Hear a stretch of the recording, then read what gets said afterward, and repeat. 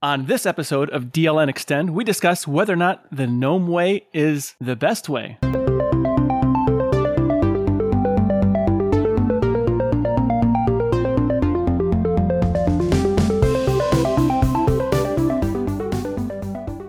This episode of DLN Extend is brought to you by DigitalOcean and Bitwarden. Welcome to episode 73 of DLN Extend. DLN Extend is a community-powered podcast. We take conversations from the DLN community, from places like the DLN Discourse Forums, Telegram group, Discord server, and more. We also take topics from the other shows around the network and give our takes. With me today is Wendy. She'll punch your camera question right in the face, and Matt slips a game recommendation in a conversation, even if you don't ask for it. How are you guys? I'm not sure what to make of that. I'm trying to stop laughing so I can actually answer. I would never slip game recommendations in it by the rise on a rump. See, there we go. I don't know what you're talking about. I don't know what you mean. Michael and Ryan are always calling me mean. Are you calling me mean as well? No, just the questions. You'll just punch them right in the face. Knock him out of the park? Yeah, something like that. It's like, Wendy, what camera should I buy? Bam! You should buy this one. Which software should I use? Bam! Use this one. I need to get photos off my SD card. What should I do? Bam! Use Rapid Photo Downloader. See, you punch them right in the face. Yes. If you haven't seen that app pick, you should go check out Destination Linux 241, because not only was I a guest on there, I talk about Rapid Photo Downloader and even give you a tour around it. So just a shameless plug for another show on the network. Go watch the video version of that one because you get a whole lot more. You think I didn't think about that when making the suggestion that you punch that in the face? I was actually trying to be sly, and then I just exposed myself. Look at that. Nate, you're just not as sly as me dropping in those game recommendations, apparently. This is true. I can't get away from that. Michael asked me on Friday about doing that app pick, and I told him we are just getting ready to leave for the mountains, and I doubt we'll be home in time to do it live with you, but I can make a quick video and upload it to you. And I like the fact that you didn't give Ryan a spider pick to frighten him. Really worried about being frightened with spiders. So that was fun. He doesn't like my cute little spiders. He is offended by my cat face spiders. I don't know why. I just don't get it. So, Wendy, what you should do is go and send Ryan a certain game. Yes, I should. But we'll talk about that later.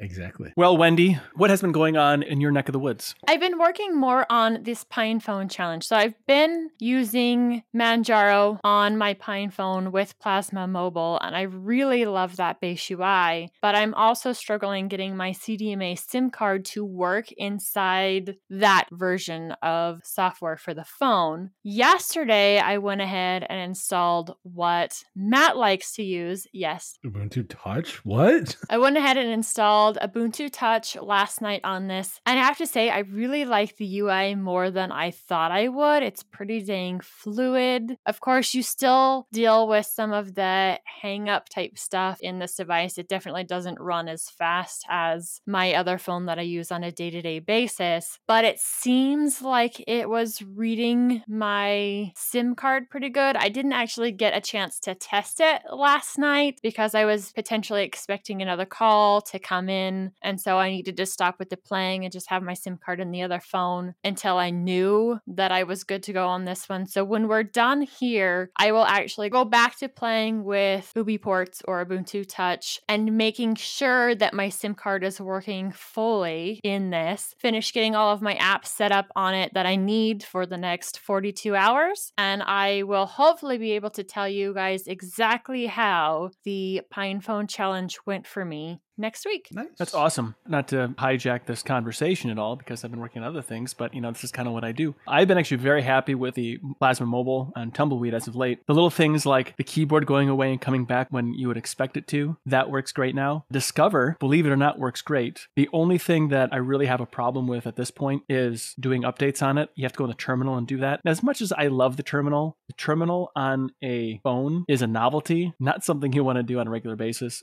I can probably write a little program to do that for me. I really didn't mind updates from the terminal on the phone. They do have a GUI option, of course, in Manjaro that you can use, but I quite enjoyed the terminal version in Manjaro. Or at least doing an update from there, but that's pretty simple. You run the command, let it run. Minimal typing. If you are doing a whole lot in the terminal on the phone, I can see that being harder, just because trying to send a text message some days, it's like, holy crap, why can't I ever push the right letter. And trying to do longer commands in the terminal on the phone, I could see being extremely painful. Yes, I find even doing texting on a phone painful. I'll switch from my computer to the phone, either using KD Connect or something else, because I just don't like using the touch type, because I always fat finger it. That's the only issue. It's a me issue. I'm curious to try that, especially where it connects so much cleaner, I would say, from the PinePhone. I did connect it up a little bit before. I need to reconnect it now that I've got Ubuntu Touch on there and just see. I would love to be able to get text messages, especially when I'm working at my computer doing other things, because I'm pretty much confined to my desk right now all day and every day as we are gearing up for school, between stuff I've had to send in or other things that I'm working on or that kind of thing. I really feel like I just live here. Do you have anything fun going on this week, Matt? Organizing my physical video game collection. Not fun, but it needed to be done. So are you organizing them alphabetically? Are you organizing them by which system they go to? How does your organization system look for physical video games? I do by system. I don't do alphabetically. I do by games I've actually completed. Makes sense. Did you consider using the Dewey Decimal System? So it's like a library? I might have a library, but as big as my physical library is, I would probably need that for my digital library, which I am not organizing because that I already fixed. No, to answer your question, Wendy, I do it by system and I do it by games that I've completed and games that I have not. That way it gives me more of an incentive to try to play some of the games that I have not completed yet or played at all. I have way too many. Do you move games that you've completed to the bottom of the rack or whatever then, so that the ones you haven't completed are more easy to get to? If I'm looking at my shelf, I'll put everything to the left that's completed. And there's usually like a breakpoint for whatever games that I keep a mental note of. And everything past that is where generically I'll look first as far as any games that I'm looking to play. If I don't do that, I'll continuously play the same games over and over and over again. And all these other ones will sit and do me absolutely no good. The organizing of games is something that I personally need to do as well. Although my collection is probably a lot different than yours. Mostly like Atari cartridges and Nintendo and some Super Nintendo. Not very many Nintendo 64 because that's a little too new for me. Says the guy who recently bought a PS4. There's like 5 games I have for that. There's no organization required. It's not even me that's playing it. I don't have a good system for that. I am interested in seeing what your final product ends up being with that. And I do hope you share some pictures because I could use some recommendations there for sure. I will definitely have to post some pictures because right now it's only about a quarter of the way done. Before? After? Yeah, pretty much. Actually, I have a bunch of PS4 games from my PS3 games. So I have to finagle some stuff around and change stuff up to make it work. Yeah, I'll definitely be posting some pictures and stuff to show that. Excellent. But while I'm sitting here blathering on about video games, like, well, shockingly always, what about you, Nate? What do you got going on? Well, I have noticed over my years of OpenSUSE-ing, if I can use it as a verb, it's kind of a visceral response or reaction very negatively for YAST, the system tool, the control center that is a part of OpenSUSE. Something recently that somebody said to me, I saw it on Reddit, of course, Reddit. Someone who I recently met in the community asked for my opinion on what was being said about YAST. And so I read that and I thought, you know what? It's time to do a little blathering on why YAST makes OpenSUSE awesome. Now, a little bit of background on that. I was originally just going to do a top 8 reasons, 8 because it's a power of 2. And then I ended up with like 16. Well, I got to pare this thing down. Otherwise, I'm going to be working on it for too long. So I made it top 11 reasons why YAST makes OpenSUSE awesome. I'm not going to go through all those right now because that would, one, be irritating for you guys and would probably make people think I'm monopolizing the show. The number one reason for me is that consolidated control center tools. One of the things that I love about YAST is how I can just go into one spot and everything that's system related, like core system related, is all right there. I don't have to remember any commands. I don't have to remember anything because I have such a great memory. I can just very quickly refer to anything that's right there and I can get the job done and I can move on with my life and so forth. So I don't have to hunt around for commands or look through even documentation that I've done, try and find how to do something. It's all just right there. And there's a help button that'll tell you what everything does. Now, could it be improved? Yes, I think there's a lot of room for improvement with YAST, but I think there's room for improvement anywhere. You can always improve something. But for the most part, I would say it does everything I need to do. It makes managing my system very easy. And there's some very cool features that they expose, like CPU mitigations. Specifically, you can do things like leave them automatic with no symmetric multi-threading. You can turn that off, or no mitigations at all. and or manually set them, which you can then put those specific commands in the kernel command line parameter. So just little things like that I think is very cool that they do. They expose all this stuff, make it really easy for you to access and make modifications and tweaks to really personalize your system for your specific requirements. I don't have CPU mitigations on all my systems. There's some systems that I do actually turn that off because I want to squeeze a little more performance out of the CPU and stuff like that. But anyways, even like the Security Center for hardening, basically I just made an article that just said, these are all the reasons I like it. I got a lot of really great feedback from people on it, and it's actually really funny. It started quite a nice conversation on Mastodon actually I had with somebody I don't know. That was fun. Those Mastodon conversations have been quite fun. I've had some with several people, even including you in one of those conversations. There's some great community over there. There is. I think Mastodon is a very underrated social media tool. I think I probably have more quality conversations on Mastodon than I do any other mass social media thing. That does not include DLN Forum, because I think those are even more fun. I think Mastodon has a lot of great people on there, and they're not there to troll or anything like that. They're just there to talk tech and so forth. Yeah, talk tech, keep up to date on things. If you do end up following me on Mastodon, you'll not only get stuff from the show, there's quite a bit of stuff on there about Extend, but you also have to deal with what's going on in my workouts sometimes, or the things that I wish for to be in my gym. That's a never-ending wish list, I'm sure. It is. There's a couple big ticket items that I'd really, really like that I keep wishing that I had. So I've been daydreaming about what would it be like if they were in my home gym. Those are fun daydreams for sure.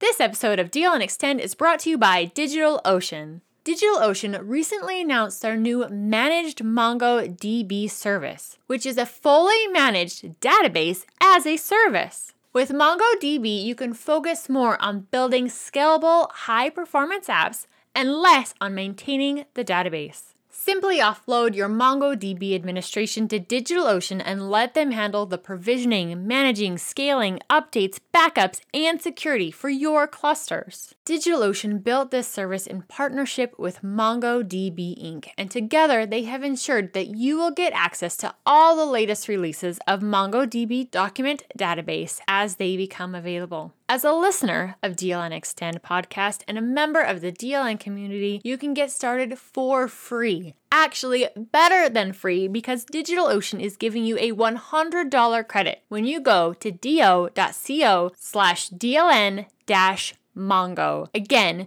go to do.co/DLN-MONGO and get started with your $100 free credit on DigitalOcean's new Managed MongoDB. We want to thank DigitalOcean for sponsoring this episode of DLN Extend. Since we take conversations from all around the community, there was a blog post that I saw that talked about the GNOME way of doing things. And so it kind of brings up the question, is the GNOME way the only way or the best way to progress and push forward the Linux desktop? Now, personally, I'm not a GNOME user. I don't really like the workflow in GNOME so much. I will say right out that I'm a fan of Plasma. I've tried many of the desktops, and I always come back to Plasma just because it's like that warm, soft, comfy place that supports me in all the right ways. What are your thoughts on the desktop? Is the desktop in the traditional sense, is it still alive and well? Do you think it should continue as it is, or should we be shifting things to more the GNOME way of progressing the desktop? One of the things that I love about Linux, and I know I've mentioned this several times, is that not everybody has to have the same exact workflow, and you can have different desktop environments with different workflows.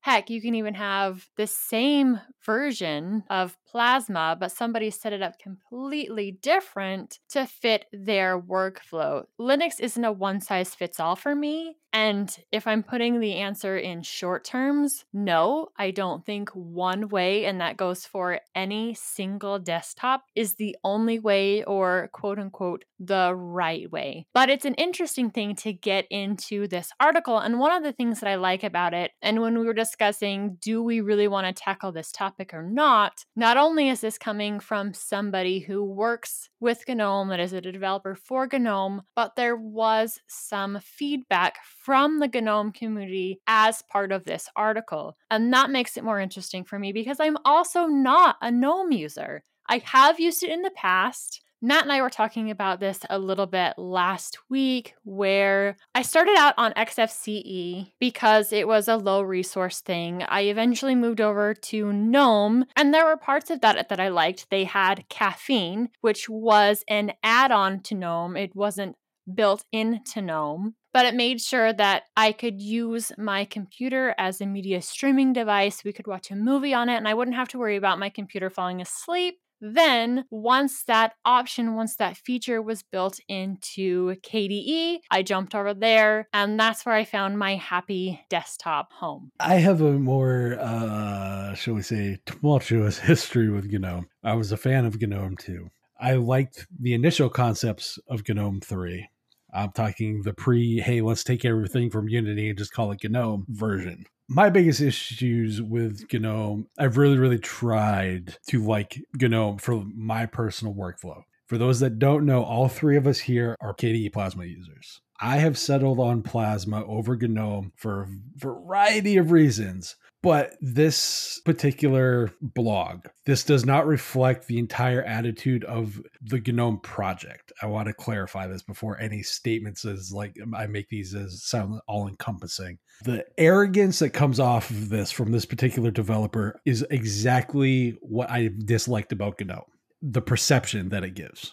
That is my problem. When I read some of this stuff, I have a hard time. If this is one developer, and please, I want to reiterate, this is one developer for the project. Yes, it is one developer, but it's also on the official GNOME website. You can't say for sure that every developer feels this way, but because it is on the official blog for GNOME, however you want to say it, I'm never quite sure. But because it is on the official website, it does make it seem like it is more a project overview of how they feel. Yes, and that presents problems. I don't think the traditional desktop is dead. I think, like everything, it has moved, it is morphed, and it has changed with the times as things should. There's nothing wrong with that. Some of the things that this particular blog goes over, which is the link is in the show notes, specifically is talking about what built-in functionalities into the GNOME project as a whole. There's a few of them that I take issue with, but the one that really kind of grates on me is every preference has a cost, and this cost rises exponentially as you add more of them. This is why we avoid preferences as much as possible and focus on fixing the underlying problems instead. I can see your heartburn with that one. There is so much loaded wrong with that statement. There are so many things that I find so wrong with that take. And that almost reeks of an arrogance to me. Every preference has a cost. Then why does, and I'm going to be really blunt, and this is pointed strictly at this developer. I am not saying this is, again, the take of the project. But why does Budgie do GNOME better than GNOME does GNOME? I mean, that's a fair question. Little things like Budgie seems to be less resource intensive. It seems to be more traditional. I feel like I have more user control in Budgie. It provides options. They're not like overly glaring options that it provides. That attitude right there just bothers me to no end. And some of the stuff later, as I read through this, really bothers me because it is so counterintuitive to that one statement that they make about fix the underlying problems instead. But I'll get into that after some more discussion because I have probably a few hot takes on that some people aren't going to like. Especially as the person who's used it the most and used it frequently in recent times, as you've tried to explore what is going to be the best option for this machine, you more regularly try these things out than Nate or I do. So your experience with it is definitely a whole lot fresher. As we were looking through this blog post, there is a why. So why they do things the way they do in GNOME. And I have to say that under the why section, I really agree with what's there. And I think that there's a lot of open source projects that would fit inside this same why.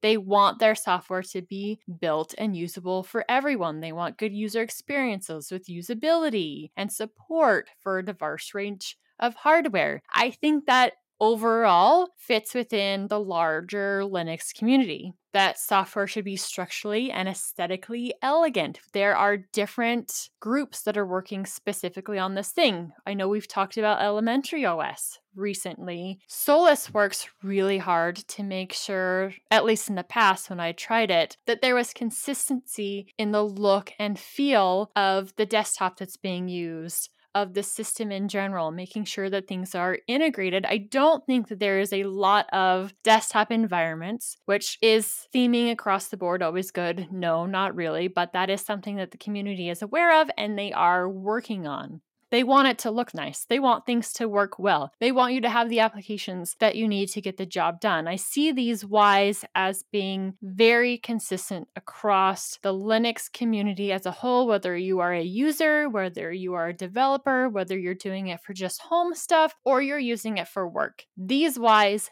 make sense to me. But as you were talking about, as we dive into the what and how of this article, that's where some of us kind of have an issue with this overall philosophy. And I like the way you said it. There really seems to be this arrogance, this snubbing of even their own users. It doesn't matter if you like old versions of GNOME or not. These are the changes we're making, and it's exactly the way that it should be. One of the things in this article that kind of made me step back a little bit, third-party apps are the best abstraction to extend the core system and add additional functionality. Okay, I can kind of see where we're coming from with that.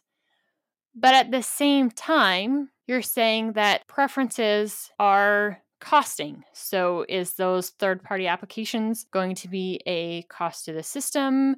Are you deciding which third-party applications are available? That's a little strange to me. I mean, most of us add stuff to our desktops. We don't use just everything that comes from Plasma. I know I don't, though I do like a lot of the built-in applications for it, but I don't use all of them. There are some things that I like better, that I've decided work better for my workflow. I have the flexibility on Linux to remove that application and install something else. That's the beauty of it. Choice. When we were doing the MegaFest on Linux and we were asking people what Linux meant to them, it is amazing when reading through that list, so many of the answers were software freedom, hardware freedom, the ability to make my computer mine to do what I need to do with it, with the functions that need to be done for it. Yeah, I think that's actually really huge, the statement of why we use Linux for that choice.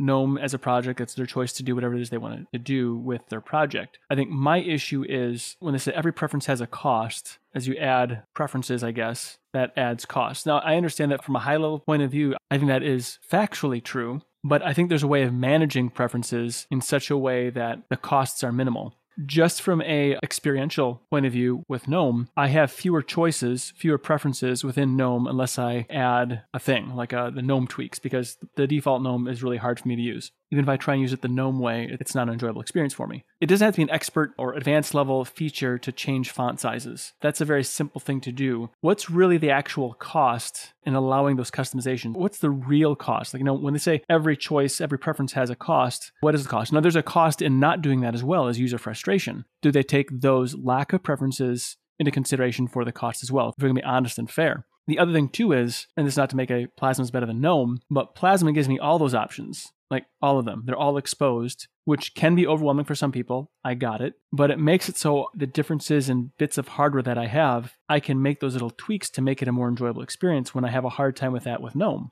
That cost is not really being weighed into it as well. That's a great point. And you pointed out the cost of having all of the extra settings that are inside Plasma. It can be overwhelming for people. And that is one of the criticisms that we as Plasma users have given it. There's probably a better way to organize that, though I have found their search function to find settings that I'm looking for to work pretty well. But Matt has pointed out jokingly on many times that the going fashion for the GNOME project is to continually remove options. So it seems to be, as you were saying, yes, you're getting rid of maybe some of the potential issues that can happen with a desktop, some of the user error kind of stuff, but you're resulting in the fact of user frustration because they can't just change a font without a tweak. Old Unity, which was based around, other than Compaz, based on GTK technologies, which GNOME is built around. Why is it GNOME still, other than on Wayland, cannot offer fractional scaling as an option for Xorg-based sessions like it does with Wayland? Yet Unity, which for all intents and purposes is now a dead DE, from 2017 still offers fractional scaling using GTK, which is your core technologies. Well, hold on, Matt. Unity is not a dead DE. It's more likely in the witness protection program. I want to, be fair here. as an example, I have a 12.5 inch Toshiba machine that is a 2-in-1, but it's a 1080p screen. I need a certain amount of fractional scaling because of the size of the screen. This would be like going and using 1080p screen on like an 11-inch tablet or something. You know, it's when you take the 3x2 on the Surface Pro 6 there with like the 2300 resolution. Could you do that without fractional scaling at all? No, absolutely not. To me, the fact that that is not an integrated option shows a deficit in the underlying technology, which they supposedly say they are looking to fix by solving the underlying problems. That's been a problem since GNOME 3 started. That's just small things like that. I'm not saying I'm a developer. Something like that, it would be a basic feature because of things going high res and smaller form factors and adapting the technology. Now, I'll be the first to admit, I have not looked at GNOME 40 or GTK4 and all the other stuff. So I don't know if they fixed that. But knowing how, as a whole, they tend to not fix things, or their version of fixing things is removing things, I'm not high hopeful on that. I guess removing features that are broken is one method of fixing the problem. So if they're removing features that are problematic for the architecture, that is a method of fixing it, I suppose. I don't think that's the best method. I think that is a method. But it leads to the addition of the extensions. They think that's an edge case. I'll tell that to every Firefox user, Vivaldi user, Chrome user. That was actually brought up in the comments underneath. So what they're talking about actually comes from the how section of this article. We don't do hacks. Rather than working around a problem at the wrong layer of abstraction, we believe in going to the root of the problem and fixing it for everyone. At the base understanding, I really do like the idea of this. But in clarifying some of this, they really make it sound like we don't want any shell extensions. Shell extensions are absolutely horrible, and really nobody uses shell extensions. That was the feeling that I got from reading it. As Matt put it, one of the comments from the community below, and I quote, "Shell extensions are as niche as the same way Firefox extensions are. They are a separate, optional thing you need to know about and then go get from a special website."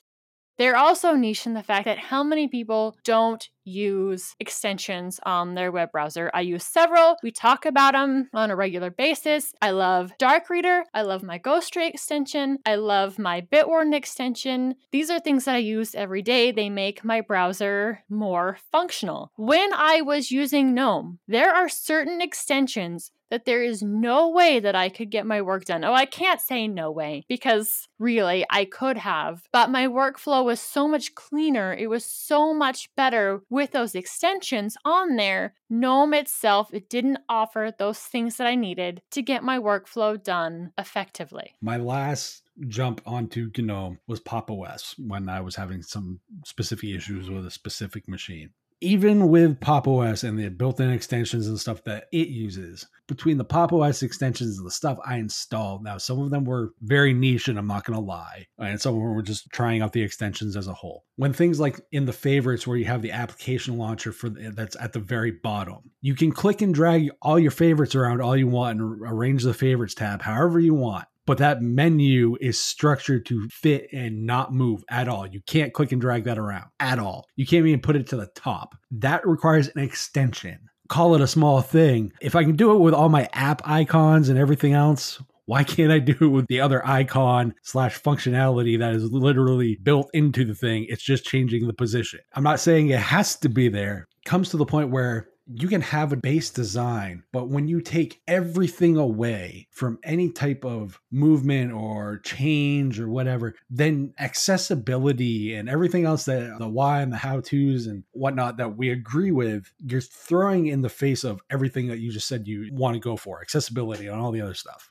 There's so many contrarian takes within this that contradict the why, but with the what and how are so backwards to what the why is. Again, call me beating up on this particular developer, but this developer's attitude, how many in the GNOME project as a whole have this attitude? It seems like a lot of other projects where it's like, oh, go code it yourself. They're not receptive to the feedback of like, hey, have you actually thought about this? I joke about the features of bugs in GNOME, but one of my things has always been about, they take this defer to the expert opinion, or at least this guy's take it on it is, everyone has different areas of expertise, such as user experience, security, accessibility, performance, or localization. Listen to the people most experienced in given domain. Mr. Developer here, why don't you actually listen to the people who use the thing? It's a novel concept. It seems like they should do more. What do users actually want? And maybe users really like the very simple environment because that's just what they attract.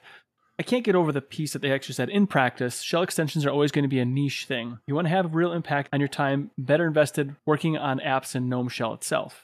And this is, I'm kind of scratching my head, but like shell extensions, that was a built-in way of extending the functionality, core functionality was lacking, to add functionality to it to make it better suit an individual user. I thought that was the intent of extensions. I guess I don't think it's a niche thing at all when so many people actually use them. I guess I'm really confused by that. You're not the only one. Contribute upstream, basically, is what he said. Become a more effective contributor. That's like some of the community is like, oh, go build it yourself. The problem with the GNOME project is that's if they decide to take your contribution.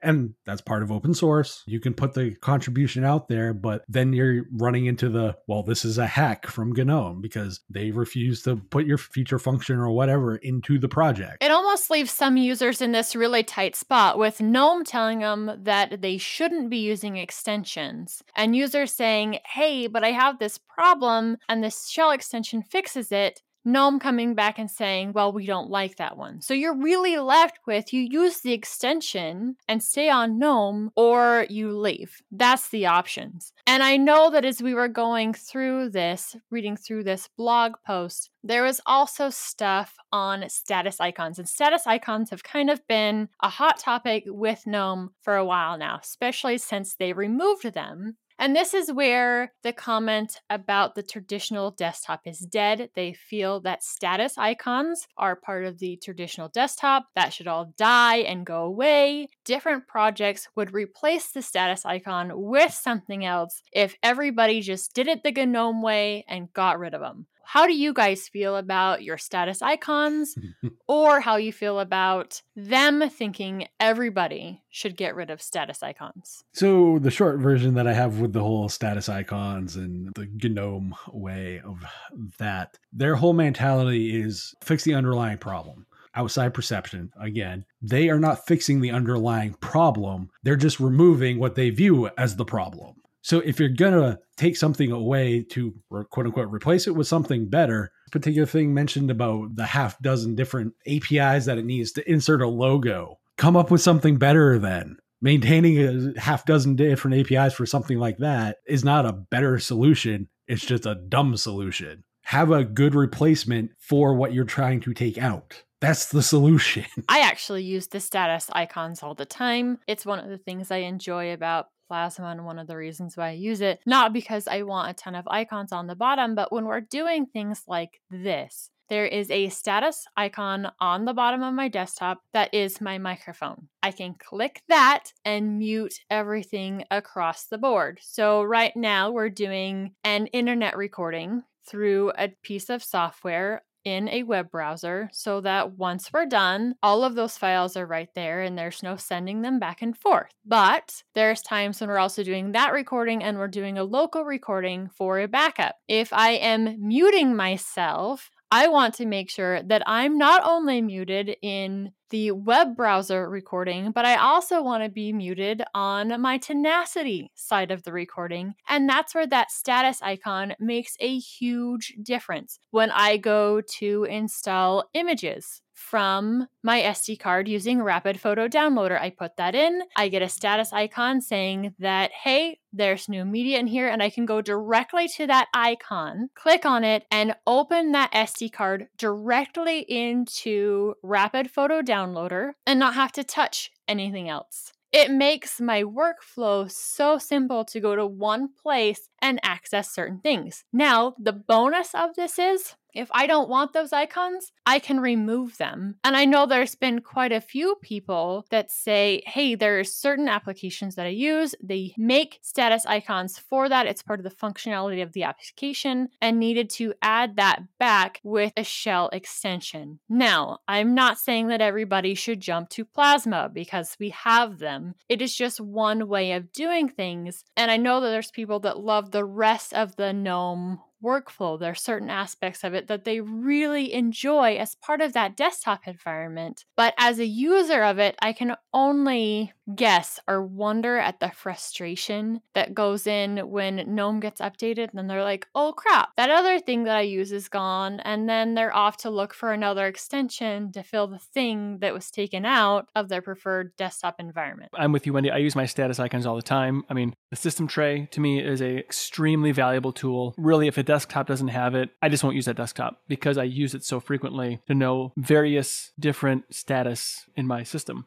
I can see that my Bluetooth is connected to my headphones right now. I can see if there's any messages from Telegram or Matrix, the Matrix messages. My firewall status is also displayed in there, and I like to see that. Also, like you, the microphone, although I also have a hotkey too, but I can verify whether or not my microphone is muted just by that status icon. And so the idea of an old concept, I'm like, okay, invent something better from first principles. So what is something better? That doesn't really tell me anything. I mean, I suppose you can do status in the taskbar, but my microphone is not a taskbar item. You know what I mean? Like things like that. I suppose, Telegram and Matrix could be over there as well. And I could actually just hide those icons if I don't want to see them, make things as clean or whatever as I need. It's a feature and a function that I think is still valuable. I mean, I don't know about you, but when I drive my truck and the check engine light comes on, that is a status icon that tells me there's something that needs to be addressed, or not necessarily low fuel because there's a gauge there, but all those status dials and... There are some people that rely on the fuel light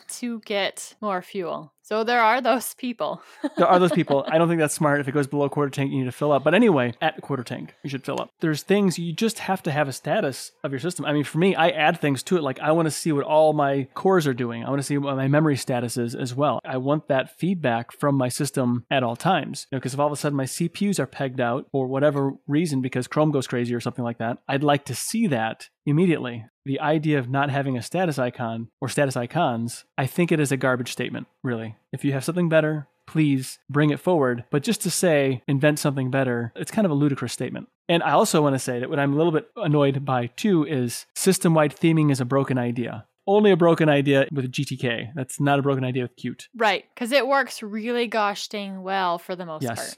And it makes your system just feel more cohesive. So system-wide theming, I think, is a great. If you want to diverge from system-wide theming and have application-level theming, sure, fine, go ahead and do that. It's actually, I think, better if you kind of keep in mind what the rest of the system is doing. When I use various Qt-based applications, actually in Plasma, when I use Qt or GTK-based applications, it all kind of looks pretty much the same unless it's a Flatpak. I think that there's a lot to be said for just having everything have the same general feel. I have a dark theme. And we've talked about this many times before. I have to have a dark theme just for the sake of my eyes, or I get headaches if there's too much of a light theme. And so I want to force that dark theme on everything. And so a system-wide theming of a dark theme, it doesn't have to be exactly perfect for shades of darkness. It doesn't have the exact same Pantone, but I would like for it to be close, right? And so having that system-wide theming makes my system experience much, much better. It's just an obtuse statement, is really what it is. It's not taking into account so many other factors and how people use their computers or what people's requirements are. That's like saying everybody is the same when,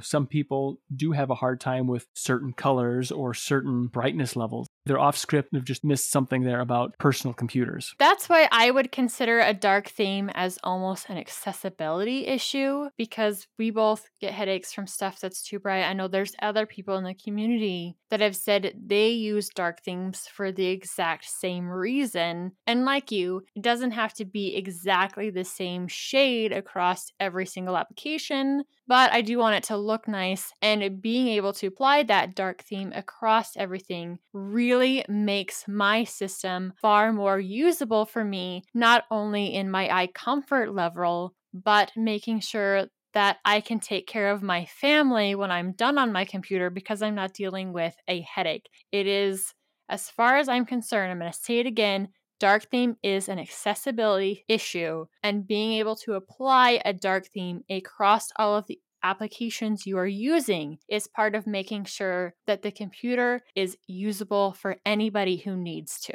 That's absolutely true, because they have, at least in Plasma, I don't know about GTK, they have high contrast themes for people who do have a hard time seeing. So if you don't have system-wide theming and then you apply a high contrast theme, I mean, where's that going to apply to then? Okay, got it. Maybe it won't look quite as pretty with a high contrast. In fact, it doesn't look pretty, but it allows people to use their computers. So that system-wide theming, to me, is the only correct path forward. So there is proper accessibility for people with visual encumberments. That's just the bottom line there. And that's one place where system-wide theming trumps it looking quote-unquote pretty, because now it's not about having a pretty elegant look across everything. It's, hey, can I use my computer or not? Right. You're denying certain groups of people the use of a computer because of your high ideals here. And that does bother me. The point I hit on earlier is it's like, if you don't like the way apps look, contribute to them directly or the platform style. Again, that's if it's accepted.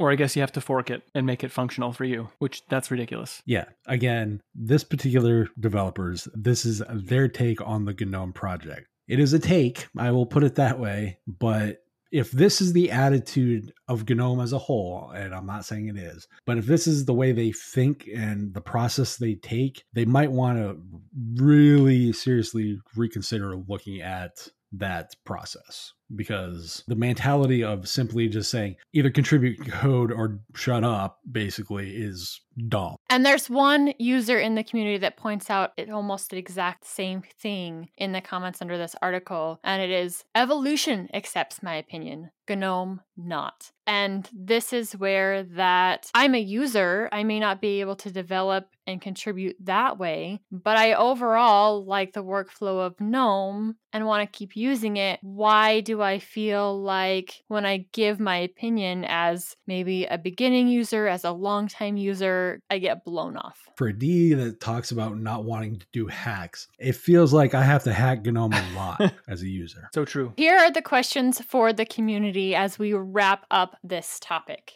Do you use GNOME? What are the things that you enjoy about GNOME? Are there certain aspects of it that have changed over the years that you wish would come back?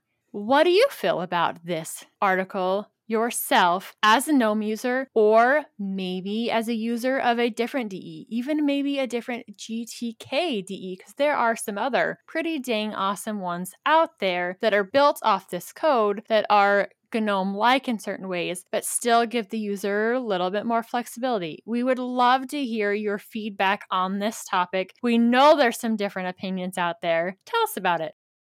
This episode of DLN Extend is brought to you by Bitwarden. Bitwarden is the password manager we use and trust. It's the easiest, safest way for individuals, teams, businesses, and organizations to store their passwords and other vital, sensitive information. Bitwarden lets you choose the authentication to access your password manager, such as PIN, master password, and adding phrases or fingerprint security, all to keep your passwords safe. Go to bitwarden.com/DLN to get started for free. Bitwarden is a password manager that I use and trust because Bitwarden is 100% open source. It has extensive security audits. It gives you the ability to self-host if you so choose. So go to bitwarden.com/DLN to get started for free. It's only $10 for a premium account, which gives you 1 GB of encrypted file storage, 2-step login with YubiKey, U2F, Duo, Vault Health Reports, and more. Make the smart move like many from the community have and go to bitwarden.com/DLN to get started for free. If you're like me, you'll want to show your appreciation by signing up for the premium edition, especially since the premium edition starts at only $10 annually. Bitwarden has saved me from getting into a serious jam numerous times. Now, you wouldn't be able to pry it from my cold, dead device. Thanks to Bitwarden for sponsoring this episode of DLN Extend. Matt, so you don't have to slip it in the conversation, I'm sure you have a game recommendation that you're going to fire away with. I always have game recommendations, and I already slipped in one earlier, so, why not slip one at the end of the show in as far as game recommendations. This one is Pathfinder Kingmaker. This is a Linux native game, actually. It is done in very much the Pillars of Eternity, Baldur's Gate 1 and 2, that isometric computer RPG feel. A lot of voice acting. a lot of reading too. But if you've ever wanted a Pathfinder video game that is based very much around the books, the tabletop, and the like rule wise and all that stuff, this is definitely one to go with. Played it for a few hours. Definitely enjoyed it. Takes a little bit to get into, but once you start getting into it, it starts getting really good. Animations are really fluid and that kind of stuff. The reason I make this recommendation is because there is a new game in this series by the same developers coming out. It'll be out by the time this recording is done. The problem is they did a Windows version and a Mac version, but they're not doing a Linux version this time. Oh, boo. So I'm hoping that it works with Proton. Usually the stuff will work fairly well with Proton if there's a Mac version. Open-end and back-end more than, say, on Windows, which usually has over-reliance on DirectX stuff, which can cause potential issues with VXDK stuff or VKDX, whatever.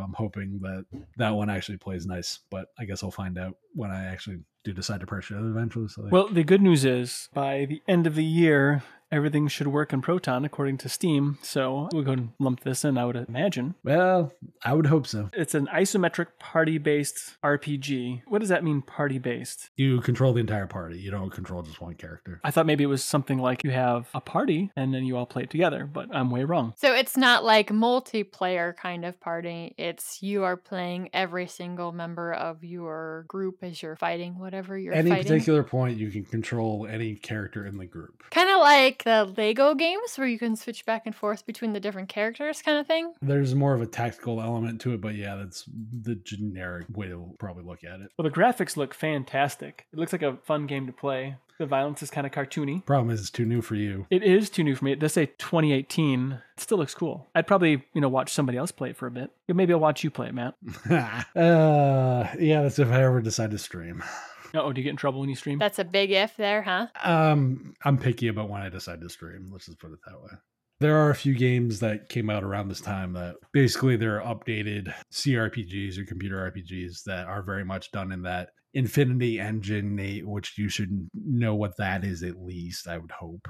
The isometric style of game. Like I said, the Baldur's Gates, the Icewind Dale, and those kind of games from like the late 90s, early 2000 time. Planescape Torment was another one that a lot of people like. Not all the time, but it's a genre I do like if it's done well. Requirements on this are pretty low, really. Also check out Pillars of Eternity, Tyranny, and Torment, Tides of Numenera, Wasteland 2. Those are some other games done in the similar vein, so definitely worth checking out. I like it. While I'm making my path to find games to play, Wendy, did you finally find your path to playing one? I did. Thank you for reminding me this morning, and I played 20 minutes before we started the show. So I did play before, even though it was, I got to do that now, or I'm not going to get a chance to do it. I really enjoy parts of this game, and if you don't know what we're talking about, the game I've been talking about now for the last 2 episodes is Kill It with Fire. You play someone who is out to kill all of the spiders in your home, your office, wherever you are. There's different places that you go. One of the things that I'm struggling with in this game, and that is definitely a me issue because I am not coordinated when it comes to gameplay. And you know that if you watched me on MegaFest playing Xenotic, yes, those are not generally my type of games. I go and find a spider, and then you can't open a drawer or whatever while holding something in your hand to throw at them until you get your fire, which the fire is awesome. But that's beside the point.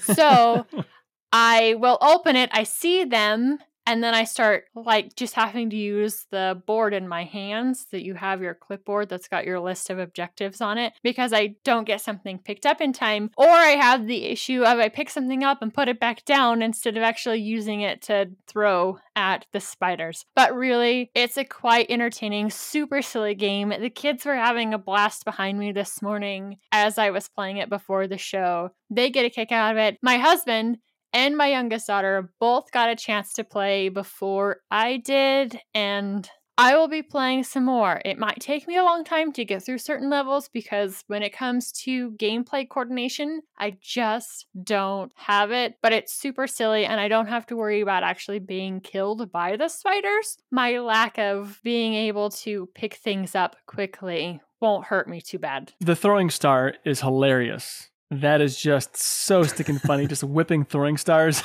at it.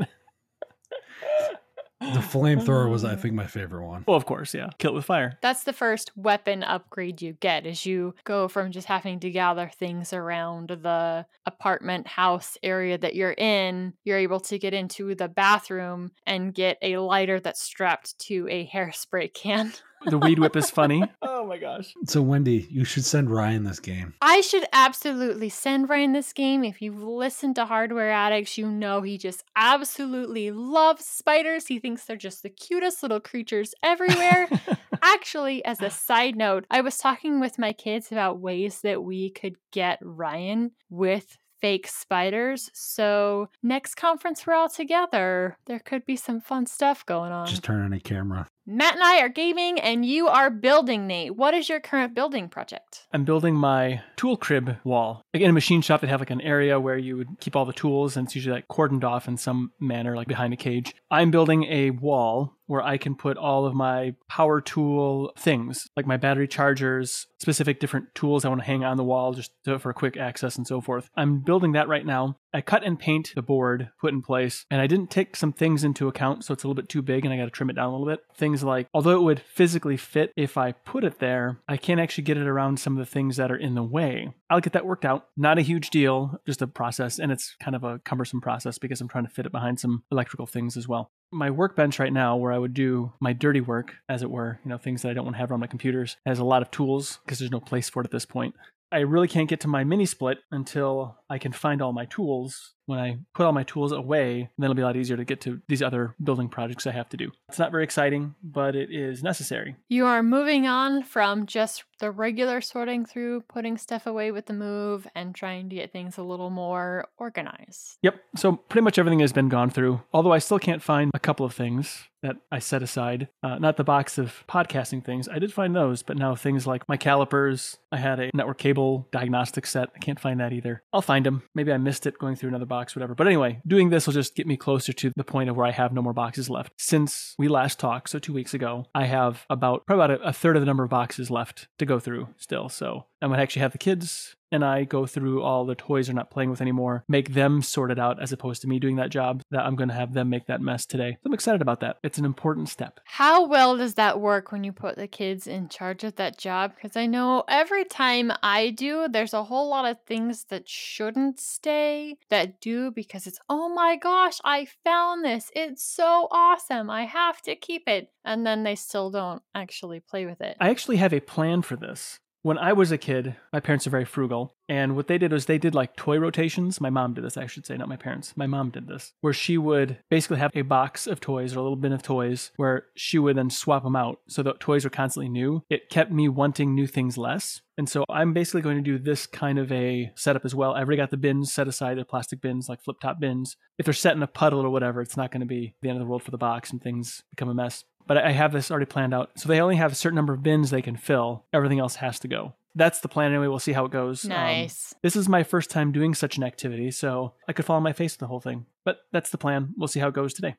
We'd like to continue the discussion with you on Telegram and Discourse, Mumble, or Discord. Visit the DLN website for information on how to connect to the social channels and all of our shows and creators at destinationlinux.network. For more information on me, you can go to cubiclenate.com. Links to my Regular and Blatherings podcast and YouTube channel can be found there. And you can find all of my random ramblings on Twitter at MattDLN. You can find me on Mastodon at WendyDLN at mastodon.online. Be sure to check out the DLN merch store. Grab yourself some awesome DLN and swag along with stuff from across the shows on the network. As always, we thank you for joining us. We'll be back next week with another awesome episode of DLN Extend. Until then, have a great week, everyone.